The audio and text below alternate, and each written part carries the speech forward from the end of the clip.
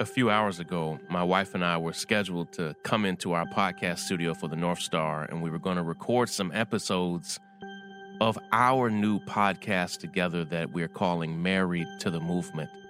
And right before we came in to record those episodes, we got some great news about Rodney Reed being granted a stay of execution.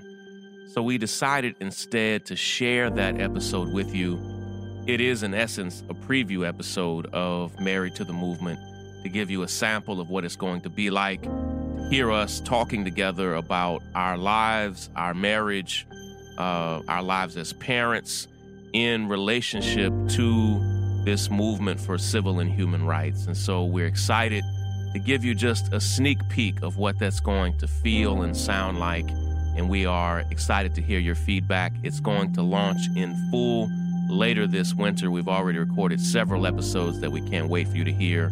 Again, it's called Married to the Movement, and soon we'll be able to give you some information on how you can subscribe and listen and get all of those episodes. This is Sean King, and you are listening to The Breakdown. The Breakdown. The Breakdown.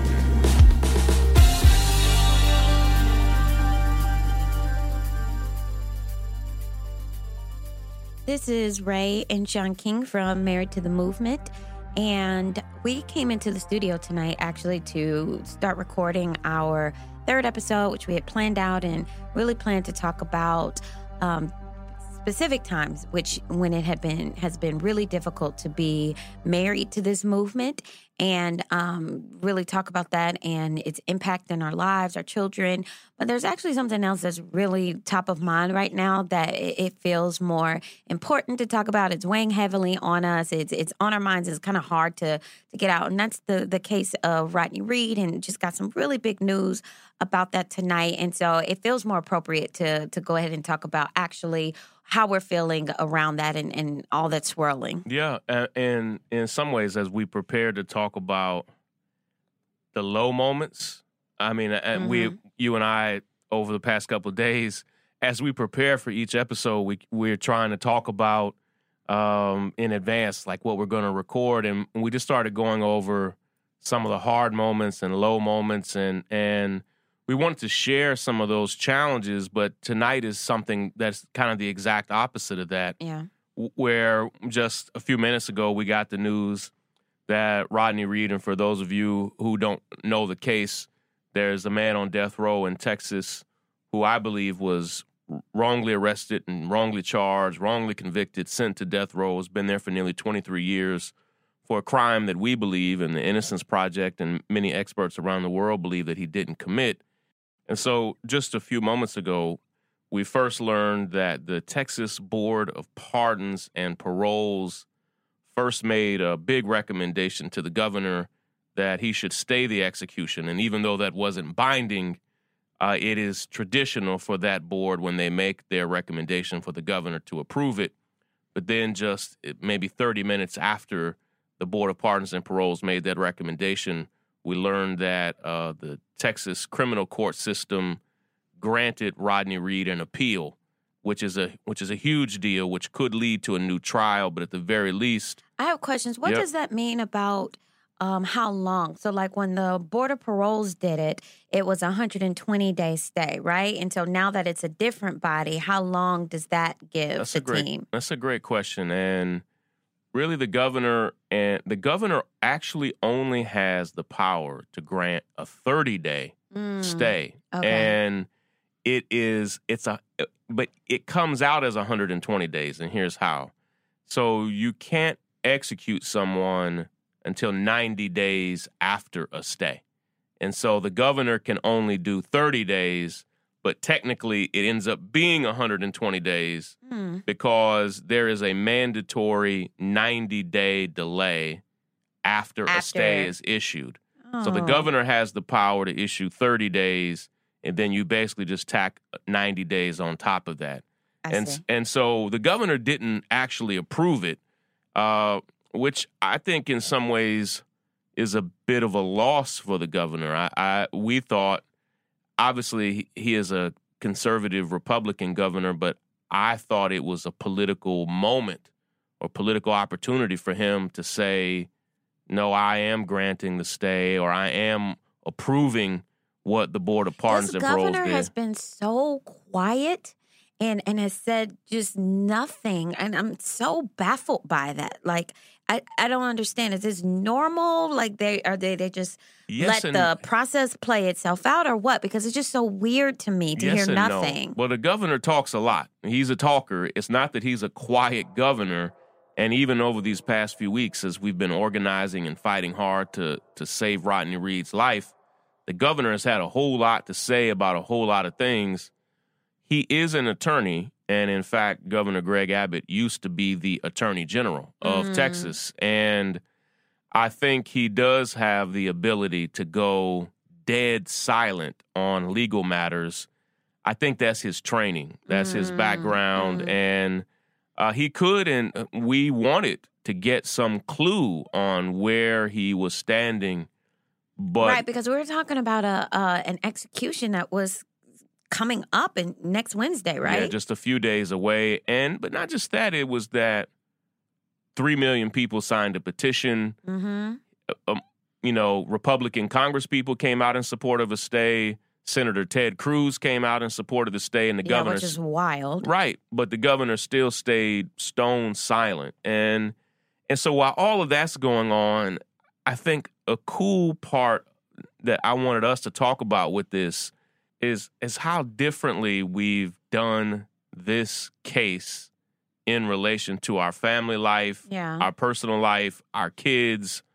So much of the work that I do in the movement is often dealing with horrible cases of police violence that are not just violent but painful and traumatic, and we kind of try to protect our kids from some of the information. Yeah, because they're little. Like, we have the two big girls who are 20 and 17 years old, but then we have a whole second set, who are 7 and 10 and, now 13. And so the information that you share with the older ones is very different than what you share with the little ones. And plus, I've always, as a mom, as it relates to police brutality, I've always found myself in this weird, kind of middle position of really, wanting my kids to be informed and wanting to prepare them for what they will face in the world, but also wanting to protect them from that as well, so that they don't walk around like, I talk about this all the time, especially as an educator,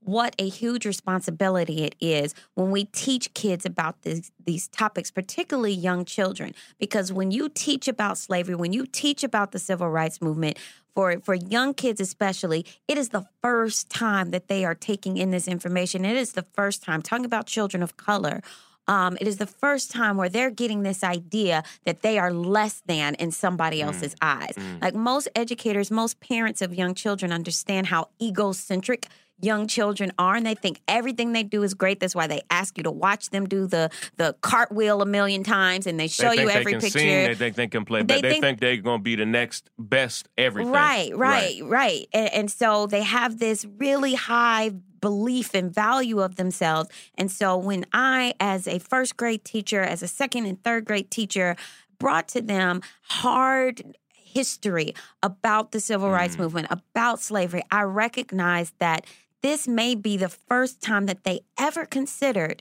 that some group of people out there thought less of them simply because of the color of their skin. And I know that as soon as I introduce that idea, they're going to carry the weight of that with them for the rest of their lives. Right. And so it is no small thing. And I don't think that we talk enough in this country about how we do that responsibly as educators. And so when it comes to our children and the work that you do and the heaviness of it, I find myself struggling to make sure they're informed, make sure that when these are a topic of conversation at our table, and understand that it's going to be a natural part. What family doesn't talk about the work their parents do? But also, how do I protect them and so that they don't walk around with this complex, with this heaviness? I don't have the answer to that. I don't know that we've done it well or not done it well. I'm not sure. I just know it's painful. Well, I think one of the ways we have tried to do it well, and I've shared this, got it just from you.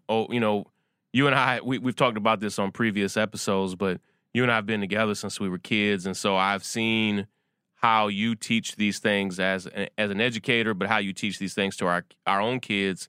I've seen these things evolve, and one of the things that I've repeated to people who ask me, Sean, how do you share about the work that you do, or how do you share about the movement, or how do you share about the ugliness of the world with your kids? And one of the points that I've always made is something I saw you do as an elementary school teacher, is repeat to people how it's essential that Black history or any cultured history not begin with the low moment. Absolutely. And so Black history can't begin with slavery because Black people didn't begin with slavery. 100%. Right. We did not. And we've had to have conversations with our kids' teachers and all of that, because when you talk about American history, it is so tempting to talk about it from starting at the colonial period and what that meant for Africans and Black people in this country during that time. And the tendency is to tell that story from a place of pain, right? But I always say you can't teach me about my pain until you've shown me my power, because it is that power. It is that rich history of West Africa and the long history of the kingdoms that existed there that is going to strengthen me to hear about and digest the pain. Sure. I mean, and not just the kingdoms of West Africa, but sub-Saharan Africa, of Egypt and Kush and Kemet, and so if there's 6,000 years of Black history, and you have these painful 400 years that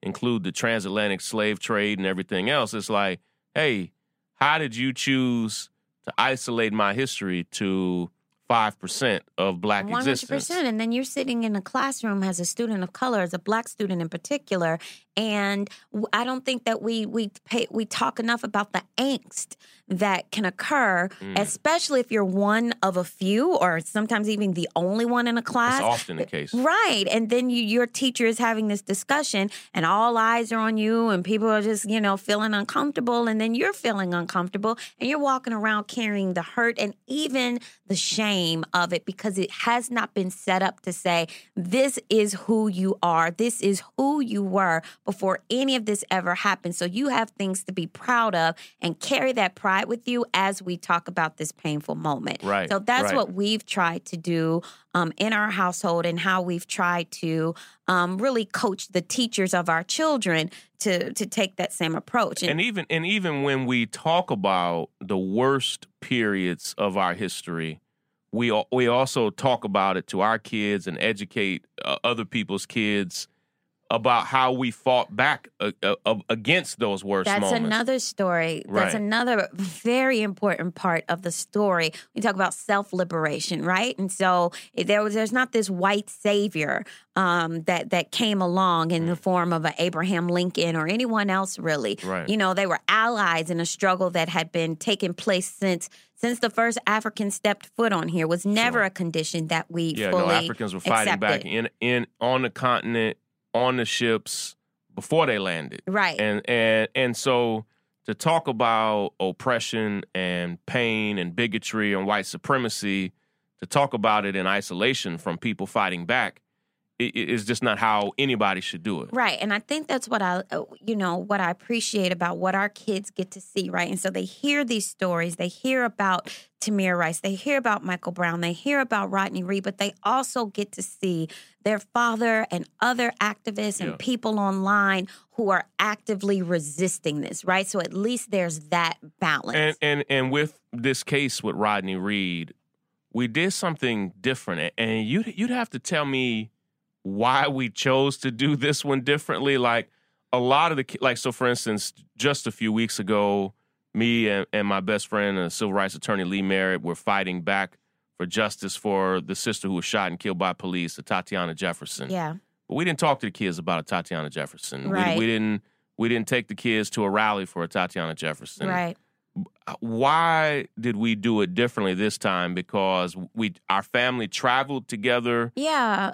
I don't know. It definitely wasn't a conscious decision, like it wasn't like I'm going to get really involved in this one and not really involved in this one. I think that there are, times and moments where certain things kind of come together, in a particular way. I think that something about this case and something about, the idea that, Tatiana Jefferson, it's so incredibly painful. But by the time we found out about that story, she was gone already. There was nothing that we could do to prevent her death. All we could do was mourn it, lament it, and demand justice for it. I think with the Rodney Reed case, and maybe this is some of why it has caught the attention of America in the way that it has, America and the world, is because it feels like, hey, there is something we can do about this. Like the trigger hasn't been pulled, the thing that would end his life, it hasn't happened yet.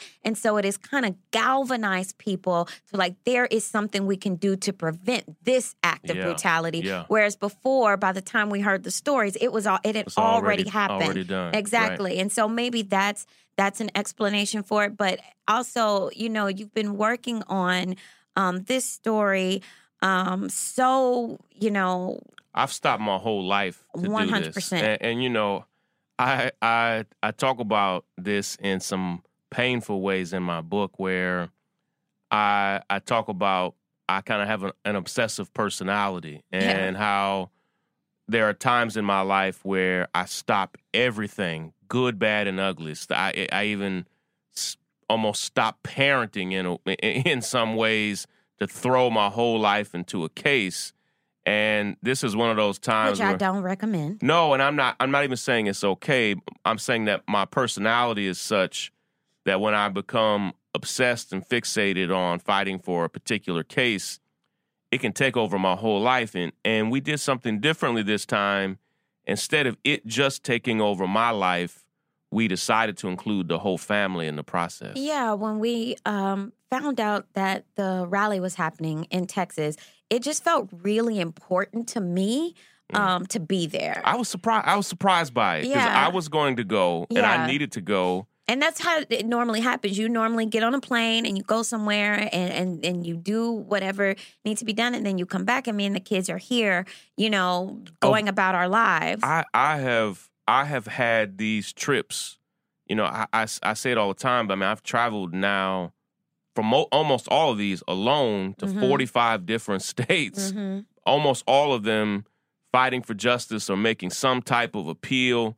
And this was the first time that I think the family traveled out of state with me just for a case. Maybe, yeah, probably, actually. Like, we've traveled with you lots if you just had a speaking engagement or something like that. And I can't really explain it. I don't know why, but it did feel really important to me to be there. And I really wanted the kids to as we're in, election mode and, we're talking about democracy and what it means to live in a country where, they hear about the Hong Kong protests. And then our daughter, the 17-year-old Kendi, she's been really fascinated by the protests in Hong Kong and listening to podcasts and reading articles and making all these connections in class. And so I see my kids actively learning about what it means to live in a democracy, what it means to fight for what you believe in. And what it means to live in this day and age. Yeah. Like, they are growing up in a time where literally and figuratively the world is on fire. Yeah. And they see it and feel it. But even for me, it was a profound moment for me to go to the Rodney Reed rally in Austin at the governor's mansion. And there was an enormous crowd there, and it was a beautiful day. Actually, it was a beautiful day. Literally, it was sunny and warm, very hot. Yeah, I realized something. Like, I was dressed in all black, and I'm like, I've been in New York too long. At the point in which I'm dressed in all black for no good reason. Like, that's what people in New York do. Right, but it was 80 plus degrees, sunny in Austin, Texas. There were two emotions that I felt at that event. There was the cloud above us of the reality that a man is on death row that we believe's not guilty. But then there was this beautiful energy and camaraderie and pride among not just our family, but everybody there. Yeah, like it was tangible. Like you could really feel it. I remember when we got there, one of the reasons that I don't travel a lot with the kids, one, it's a lot of kids. Right. And I don't always, a lot of us. Yeah, Right. and I don't always know. I just want to be sure that I can keep everybody safe, keep everybody together, especially this time because it was really the first time maybe that we were traveling without either of our big girls. Right. And we only had the 3 little kids, and I'm used to having help, and so Right. And we try not to be morbid, but when there's an event where there's a safety risk like that, we try not to be together in some kind of way. Right, and not to have the kids all out in public. Kids like to wander, they like to walk around, and even though we work really hard not to have pictures of the kids that, especially of the kids who are not always with us. Like the younger ones, they're with us. They're either with us or they're at school. They're always with somebody who's trusted. And so we try not to put their pictures, the pictures of the ones who aren't like that, out there. And so that also means like not really traveling with them so much because people take pictures of them and of us all the time, right? And so there's just like a lot of different considerations that go into why we don't often take the kids into these big public spaces, and especially something like a rally for someone that we believe should be exonerated and other people feel differently about. You just never know. You never know the Right. physical threat, the threats of violence that could be there. But this event was a beautiful thing. It was the energy was special, and people were so warm and so kind to us. And to I the was just kids. so impressed looking at the people who were gathered. The local and it was organizers. obvious to me that there are people who have made it their business to show up when these kinds of things are happening. And I was just moved by that because we have 3 million people who have signed a petition, right? I signed the petition. Signing a petition is not hard. It takes 30 seconds. Right. It is. And for a number of people, that's the extent of it. I'm always moved, like when you post on your Instagram stories, the videos of people who are making the calls, like those are the people who are making a difference. We'll say, I'm not just gonna click on the petition. Yeah. I'm gonna do the awkward thing of calling strangers and 100%. saying, hey, I think you should do this. And so 25,984 people called the Board of Pardons and Paroles. That's amazing. And you have to think that mattered. And here today, they made the decision. I mean, Right. they were the first one. Like, in some ways, we felt like this was a game of chicken in some ways of who was going to move first. And the Board of Pardons and Paroles, I thought, did a courageous thing to say, we'll move first. Yeah. And they issued their recommendation. Again, this is a conservative board, but it's always, I called the Board of Pardons and Paroles myself, and if you call the number, it's me that talks people through what to say. It's women that answer the phone there, and they've been very kind and very warm, and we've gotten great feedback from people who've called to say, I felt like they were actually listening, that they were actually taking notes. And when you think over the course of 5 days, an office getting 25,000 phone calls, this is basically all they've been able to even, see and think. I love something that Lee Merritt said that has just resonated with me, something that he was saying in his speech at the rally, and basically that our government is set up when it's working properly to bend to the will of the people. And it is us who give our consent, either by what we do, where we do show up, or where we don't show up. It is us who give our consent to say what can and cannot happen in our name. And he just kept saying this refrain over and over again, we do not consent. Yeah. And so when people sign that petition, when people make those phone calls, when people show up to the rally, you are telling our government that we do not consent. first of all, I don't consent to execution, just period. And that is actually a change for me. 10 years ago, 15 years ago, when I was in my early 20s. Back when you were a conservative. Oh, don't go there with me. No. You've never been a conservative. But you weren't pro death penalty. No, of course not. But you not. also weren't necessarily against it. I wasn't. You know? I felt like, okay, you know what? There are some people who need to die. Like some of the things that they do, are so egregious. I think that's a genuine human emotion. Like, let me say this as somebody who's against the death penalty. That when something horrible happens to your child, to your spouse, to your mother or father, and something egregious or horrible happens, it is a normal human emotion to want revenge or retribution or balance in the universe. Yeah. My pushback to the death penalty is that we live in a system where it's not applied fairly. Yeah. It's not applied equally across race, across class, across ethnicity. Like, you can literally pinpoint zip codes that are most likely to have the death penalty applied to them. And the blacker the zip code and the poorer the zip code, the more likely it is that they'll have the death penalty Right. applied. So practically speaking, our country is not set up to make sure that with 100% certainty that when we're putting someone to death, that we are putting them to death for the crime that they commit. So that's a crime that they committed. That's one part of it. But then for me, the moral side of it, as I have grown and changed and developed over these last 10 to 15 years or so, is just that I don't think that it should ever be within our power to decide who lives or who dies. And I've had to really grapple with, like you said, like if it was my child, I'd want to kill somebody my own self with my own hands. I don't believe in state-sanctioned executions.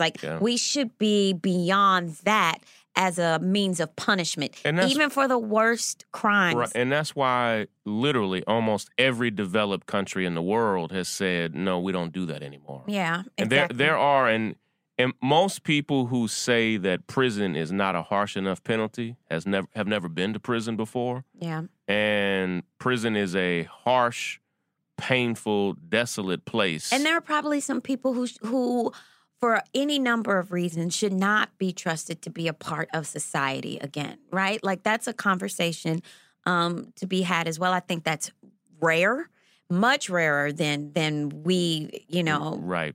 administer that punishment in this country, for sure. Because right now, the United States prison population is the oldest it's ever been. What do you mean by that? Well, because the so-called war on drugs that started in the 70s, 80s, and 90s, and because we're now in the, almost at 2020, people who were convicted for nonviolent drug offenses or any crime in the 70s or 80s, we now have a deeply aging prison population. So the average age of America's prisoner is the highest it's ever been. And last year, we had the highest number of age-related deaths in America's jails and prisons ever. Oh, my gosh. Of people who are just dying in prison. Many who did not have a life sentence. If you get 20 years or 30 years, for many people, that's a death penalty. And there is a new discussion going on to say we are giving what some people call the slow death penalty to so many people who are getting extreme sentences for a variety of crimes. And most Americans don't understand that throughout most developed countries, you don't even get life in prison for murder. Oh, really? It is life in prison is a distinctly American practice. And it basically suggests there is no rehabilitation. There is no hope for that person. But not just that. I mean, people who are given 20, 30, or 40 years, I'm working with multiple people who are incarcerated now who are given 25 to 30 years in prison. But if you're given that when you're 40, all of a sudden you now have senior citizens. Well, and then not even to talk about the health effects of being in prison and your access to healthcare and medication. I know it a story ages you. now of Yeah. someone who was in jail, not even prison, but jail, awaiting, that lengthy process of bail and hearings and charges and all that stuff, who didn't have access to the medicine that they needed for weeks. Yeah, it ages you, and that's an understatement. It is a deeply unhealthy place in this country, and so, there was a time where you felt one way about the death penalty and differently on today. Right, of course. I'm 38 years old now, and just as I come to understand how justice is so unequally applied, there is no way that I could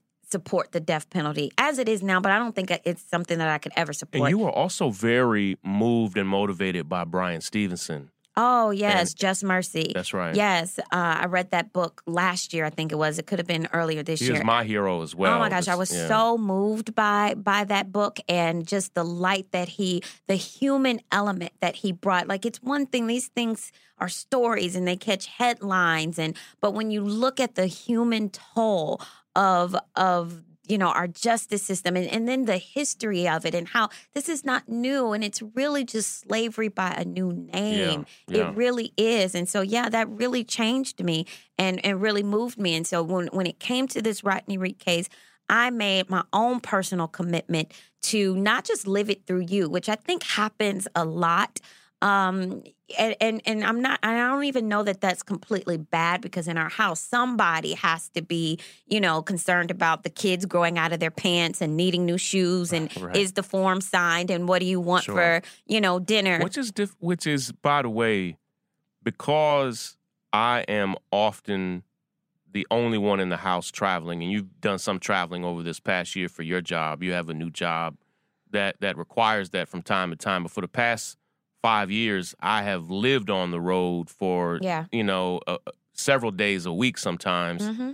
And that puts an enormous burden on you and on the kids. Right. So we can't both be, full-time activists and, fully immersed in these cases. And so I think that some of the dynamic that has been set up because of that is just that, you do this work and I support you in this work by making sure that our family and our kids and everything are held down. But there was something about this case that caused me to get involved in a little bit of a different way.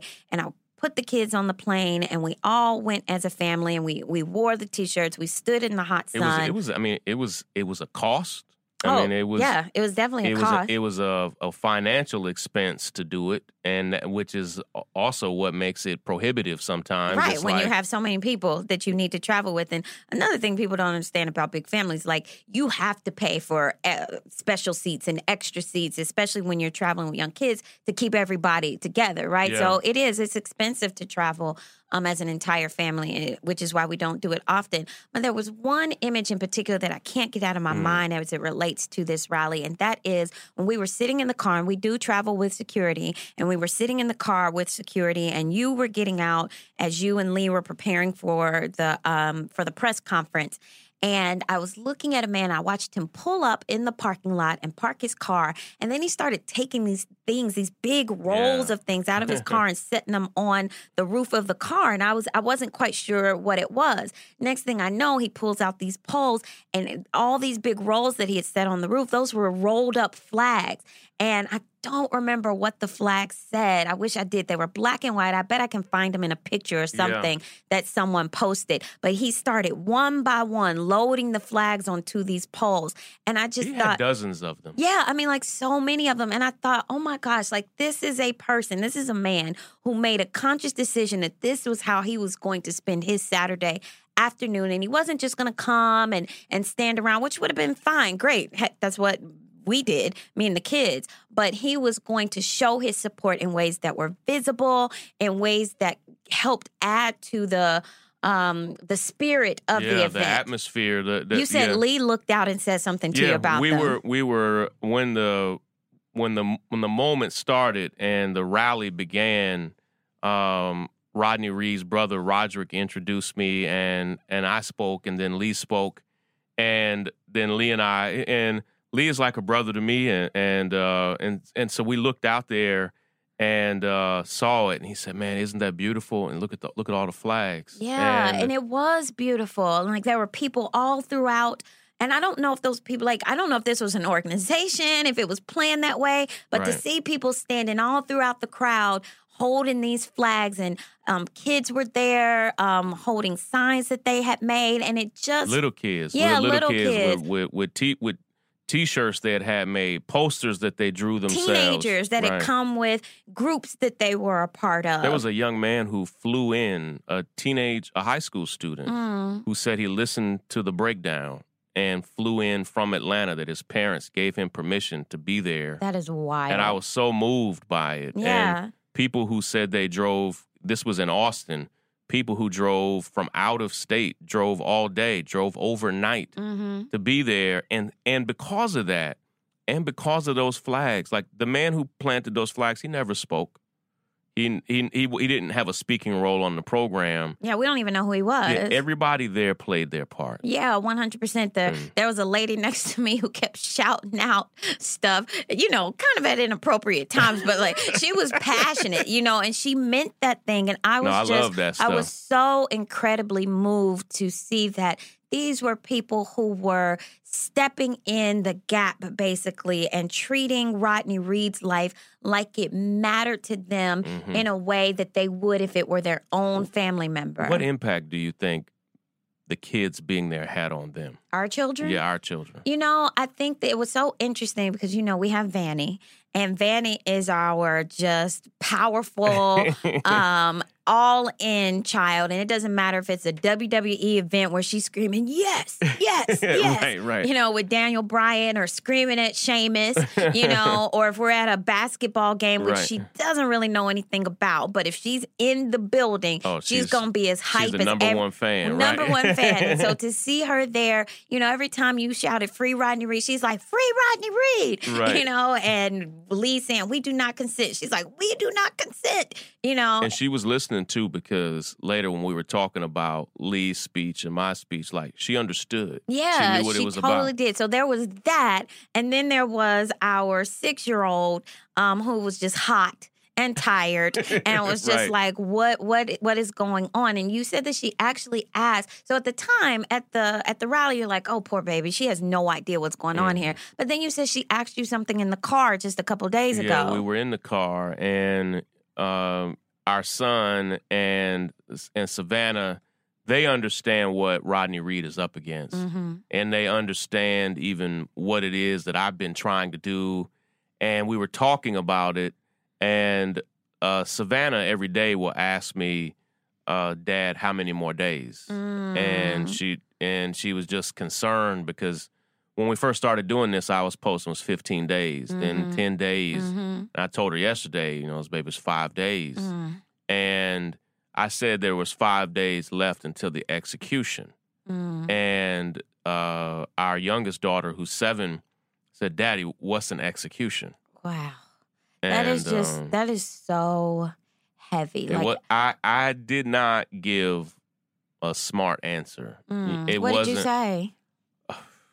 It wasn't Sesame Street. I told her that in the American system that we have laws, and that when courts determine that somebody broke a law, that sometimes they kill that person. I mean, when you explain it like that, this is what I've said as a teacher to young children. I've always said, can you explain it to a 7-year-old? As in as plain language as you possibly can. Pretend like you're talking to a 7-year-old and break that idea down. We have rules, and sometimes there are rules you break that when you break them, they kill you. How absurd does that sound to a 7-year-old child? Wait a minute, what? I felt profane saying it. Of course. Hearing you explain it like that, I see it in a complete different light. Because we're constantly talking to children about mistakes and doing things that are wrong and what's right. And for a child to conceptualize this idea that you could ever make a mistake so big that people decide you deserve to die for it, that has to be a scary and difficult thought.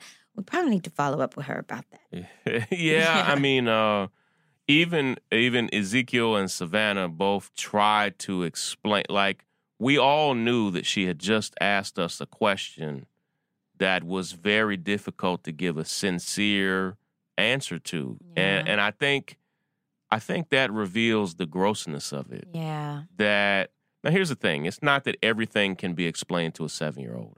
So I'm not saying that that's proof we should not have the death penalty, but I am saying that we have a part of our so-called legal system that really can't appropriately be explained to a child. Just shows the sheer magnitude and gravity of the moment. Yeah. You know, I've been talking with our 17-year-old about it. And as she's been, you know, really learning and understanding the case, and she's like a little private investigator with me. Like you know, she digs in as well. Yeah, but you know, she and I were both saying, "Gosh, I don't know how do you handle it to fight for something so hard. If Rodney Reed were to be executed, we were just both saying just how emotionally devastating it would feel. And we're not his family. And we've only known about this case for a few weeks now. And so I can't imagine just how painful it is. And that's part of what moved me about Just Mercy by Bryan Stevenson is all the people that he had walked with through these types of cases that were executed anyhow. How do you keep going beyond that? You know, like when you fully believe that someone is innocent, if that's the side that you're on, like, don't execute this person because they're innocent, and to see them get executed anyway, like, I've never experienced anything like this before. And so it's caused me and caused our daughter, Kendi, to really, like, we were just having a conversation, like, what will we do? You know, how do you mourn? How do you move on? How do you keep fighting? Well, I've known, just this past week in Georgia, where we lived for nearly 15 years, where half the kids were born there, the state of Georgia. Now, half of America's states no longer have executions. Oh, I don't think I understood so that. many states have already banned it themselves, but it's particularly southern states, which there's a reason why they still have them. Come on, like, it's so not hard to connect the dots there. So literally the states that tended to be the primary slave-holding, slave-trading states, the primary states of lynching are the ones that still have executions. And so the state of Georgia, just on this past Tuesday night, executed a brother named Ray Cromartie. I saw that. And many local activists had been fighting for Ray for years. And his case, I wish I had known more about it sooner, and I felt a level of guilt and shame even that I didn't. Same thing when I saw Lee post about it, and Lee, you know, expressed some really strong emotions behind it. And I just thought, good Lord, like, what are we doing? We are ending people's lives. There were sincere people, including in the victim's family. In the case of Ray Cromartie, someone was killed and he was convicted for that murder, and the victim's family, multiple members of the victim's family, did not believe he was the one who did it. And, you know, that's when we talk about what justice means. I mean, I'm confused, I guess, because if there's any reasonable doubt whatsoever, isn't that supposed to result in, like, first of all, non-conviction, but how can there be reasonable doubt and it results in an execution? Right. Well, here's the main kicker is this nation doesn't execute rich people. Come on. And not that I want them to execute rich people. Right. No, but the quality of your defense, the single determining factor is your income. And so even to be black and rich is to often escape consequence in America's justice system. But to be white and rich is basically how you stay above the fray. It's how people like Jeffrey Epstein and others. Possible, that's proof enough right there that there's something extremely wrong. And so in the case of Ray Cromartie and so many black men who are executed in this country, had they just had a competent defense, they often would not have been convicted. And in Ray Cromartie's case, they literally never tested the murder weapon for DNA. And Ray Cromartie had said from the day the crime happened that it was not him. He had nothing to do with it. And the state of Georgia and the county where he was convicted refused to test the murder weapon for DNA. And privately, and I didn't talk about this publicly at the time, but privately, many of us on the Rodney Reed case were very discouraged by that because the state of Texas refuses to test the murder weapon in that case for DNA. I don't understand that. Like, why wouldn't you turn over every leaf, look under every rock? Like, why wouldn't you? It's incomprehensible. Yeah, Here's why I don't get it. I do get it. I believe that the prosecutors in that case, in both cases, believe that if they tested the murder weapon, that it would either come back with nobody's DNA or would come back with somebody else's DNA. But isn't that what you're looking for? I'll say to you what I have said several times this week. I just did an interview earlier this afternoon with, I think, the LA Times. And I said to them that this American legal system was not created for justice. It wasn't created for anything other than punishment. And it was created for punishment of very particular people. Yeah. And I mean that literally, it was created really as an extension of slavery specifically. Yeah. And so when you try to get it to be fair, to be equitable, to the system we call the justice system, and listeners of the podcast will know that we're encouraging you to call it the criminal legal system or just the legal system, and that it's not designed for exoneration. Yeah. It's designed for punishment. So that's what it's going to do. And so when you all of a sudden have new facts, new evidence that would exonerate somebody, this system wasn't designed for that. Yeah. It was designed for quick, fast punishment of very particular people. So where do we stand right now with the Rodney Reed case?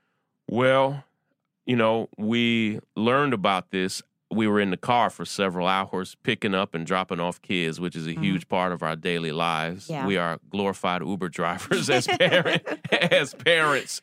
And any parents who are listening understand exactly what that means. But we're not getting paid. Right, I don't know about Uber. Yeah, right. We are bootleg Uber drivers. I don't know what you call it, but so in the little bit that I've been able to study the court ruling, this afternoon, the Texas Board of Pardons and Paroles, which I've never seen the word paroles before. I've never seen it plural like that.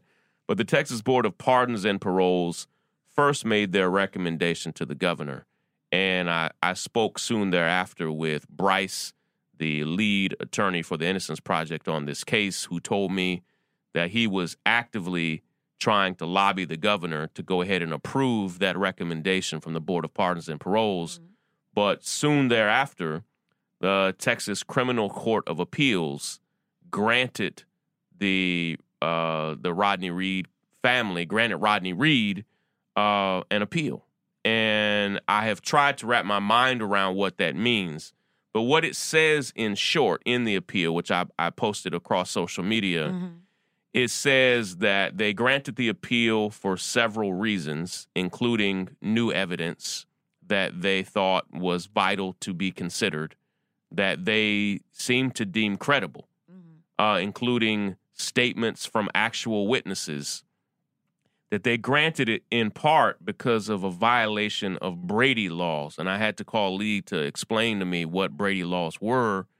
And he said, and this is very important right now in the state of New York, that when a prosecution is underway, the prosecution is required by law to turn over all evidence to the defense. And a brand new law was just passed this past legislative session in New York, because in New York, the prosecution was not required to give that evidence over until 48 hours before trial. So you could literally be on trial on Wednesday and not get the evidence until Monday. Really? And all over the country, they have 90 days, 120 days, like 3 months, where people have to have time to sit with it and marinate on it and think about it. Well, the Criminal Court of Appeals seemed to suggest that they believe the prosecution had evidence that they never gave over to the defense.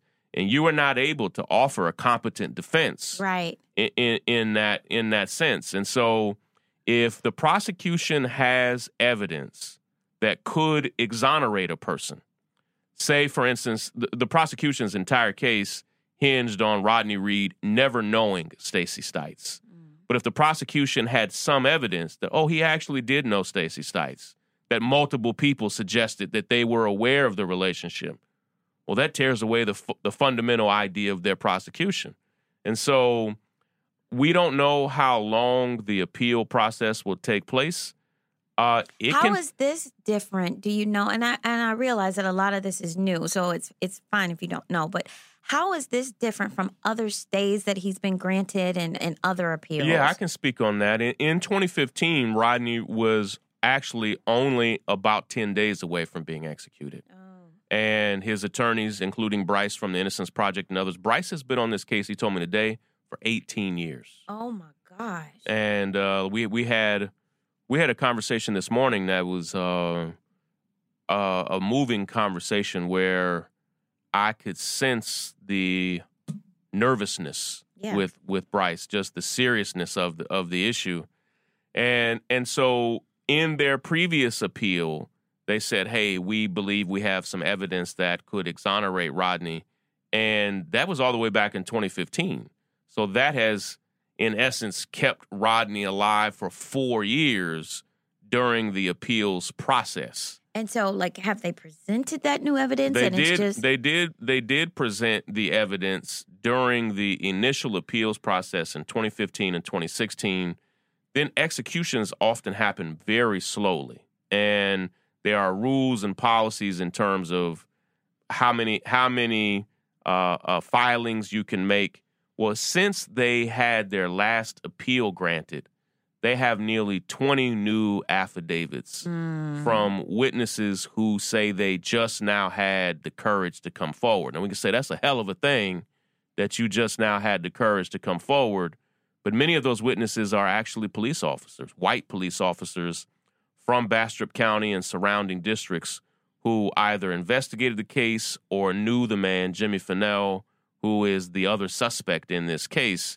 A white supremacist from the Aryan Nation came forward and said, I was with Jimmy Finnell in prison. And he said that he confessed to the murder. That just came out 4 weeks ago. Each of these people swore to an affidavit to the penalty of perjury. They could go to jail if they were found to have made these stories up. And so... And these have just happened, you said, in since the last appeal. And so this evidence has not been heard before court. Right. And other attorneys for the prosecution and others, they see that and they call BS on it. They want to argue that everybody is making all of this up. And here's what I'm saying. You may have one person who does this, but at the point in which multiple police officers, colleagues... Police officers in particular. It's convincing to me. At the point in which somebody from a white supremacist comes out to say that they heard something that would exonerate Rodney, to me, that's a convincing piece of evidence. Yeah, when a white supremacist is coming forward to potentially save the life of a black man. Yes, this is not a normal thing. And again, even that man who spent time in prison is putting himself at risk of going back to prison. So we don't know, or do we know how long we have? We don't know. We're not now bound by a number of days. So had the governor signed a stay of execution that was recommended to him by the Board of Pardons and Paroles, Rodney would have technically had at least 120 days. But what the legal team would have done during those 120 days would be file appeals that they hoped would get approved. Well, the appeal has already been approved. Okay. And so what we hope to have accomplished in those 120 days, if they were granted, has already been accomplished. So it could technically, they could say the hearing begins next week. The hearing begins on Monday. So it could potentially be less than 120 days? No. Well, it would always be at least 90 days. So at the point at which an execution is stayed, it's always 90. Okay. My best guess is that it will be a period of years at this point. Really? That the appeals process, it is a slow process of getting on court dockets, and that, I mean, I could be wrong that it could be less, but my sincere hope is that they would grant Rodney Reed's defense team the time to properly get everything in order. Is there a possibility of a new trial at this point? Yes, there is a real possibility. Now, those are the two options, is that the new judge who is assigned in this case will say, I have looked at all of this and we are granting a new trial, or I have looked at all of this. The other option, which is kind of rare at this point, the other option would be to say, I have looked at all of this and don't deem it credible. It's going to move forward. Right. And so I know you were talking to a reporter on the phone on our way over here, and I believe they were asking about the vigils happening on Sunday and whether or not those would still move forward. And I liked, what you said about it, because I think my first answer would have probably been, maybe not, but you really stressed the need to continue to show up in support of Rodney Reed and this case moving in the right direction. Yeah, and what I understand is this. We have organized ourselves into this moment. Yeah. That we are here because of the work of the Innocence Project, because of the work of the Action Pack that I'm a part of. We have organized ourselves into this, and it's not the time to just say, "Oh, we're done, and let's move forward. Let's do nothing." Part of what this case has done, this petition is now the largest petition ever signed for someone on death row in the history of the world. Yeah, I remember when you were working on it with the Action Pack, and you were, kind of talking me through step by step some of the things that were going as the petition and the website and things were being built.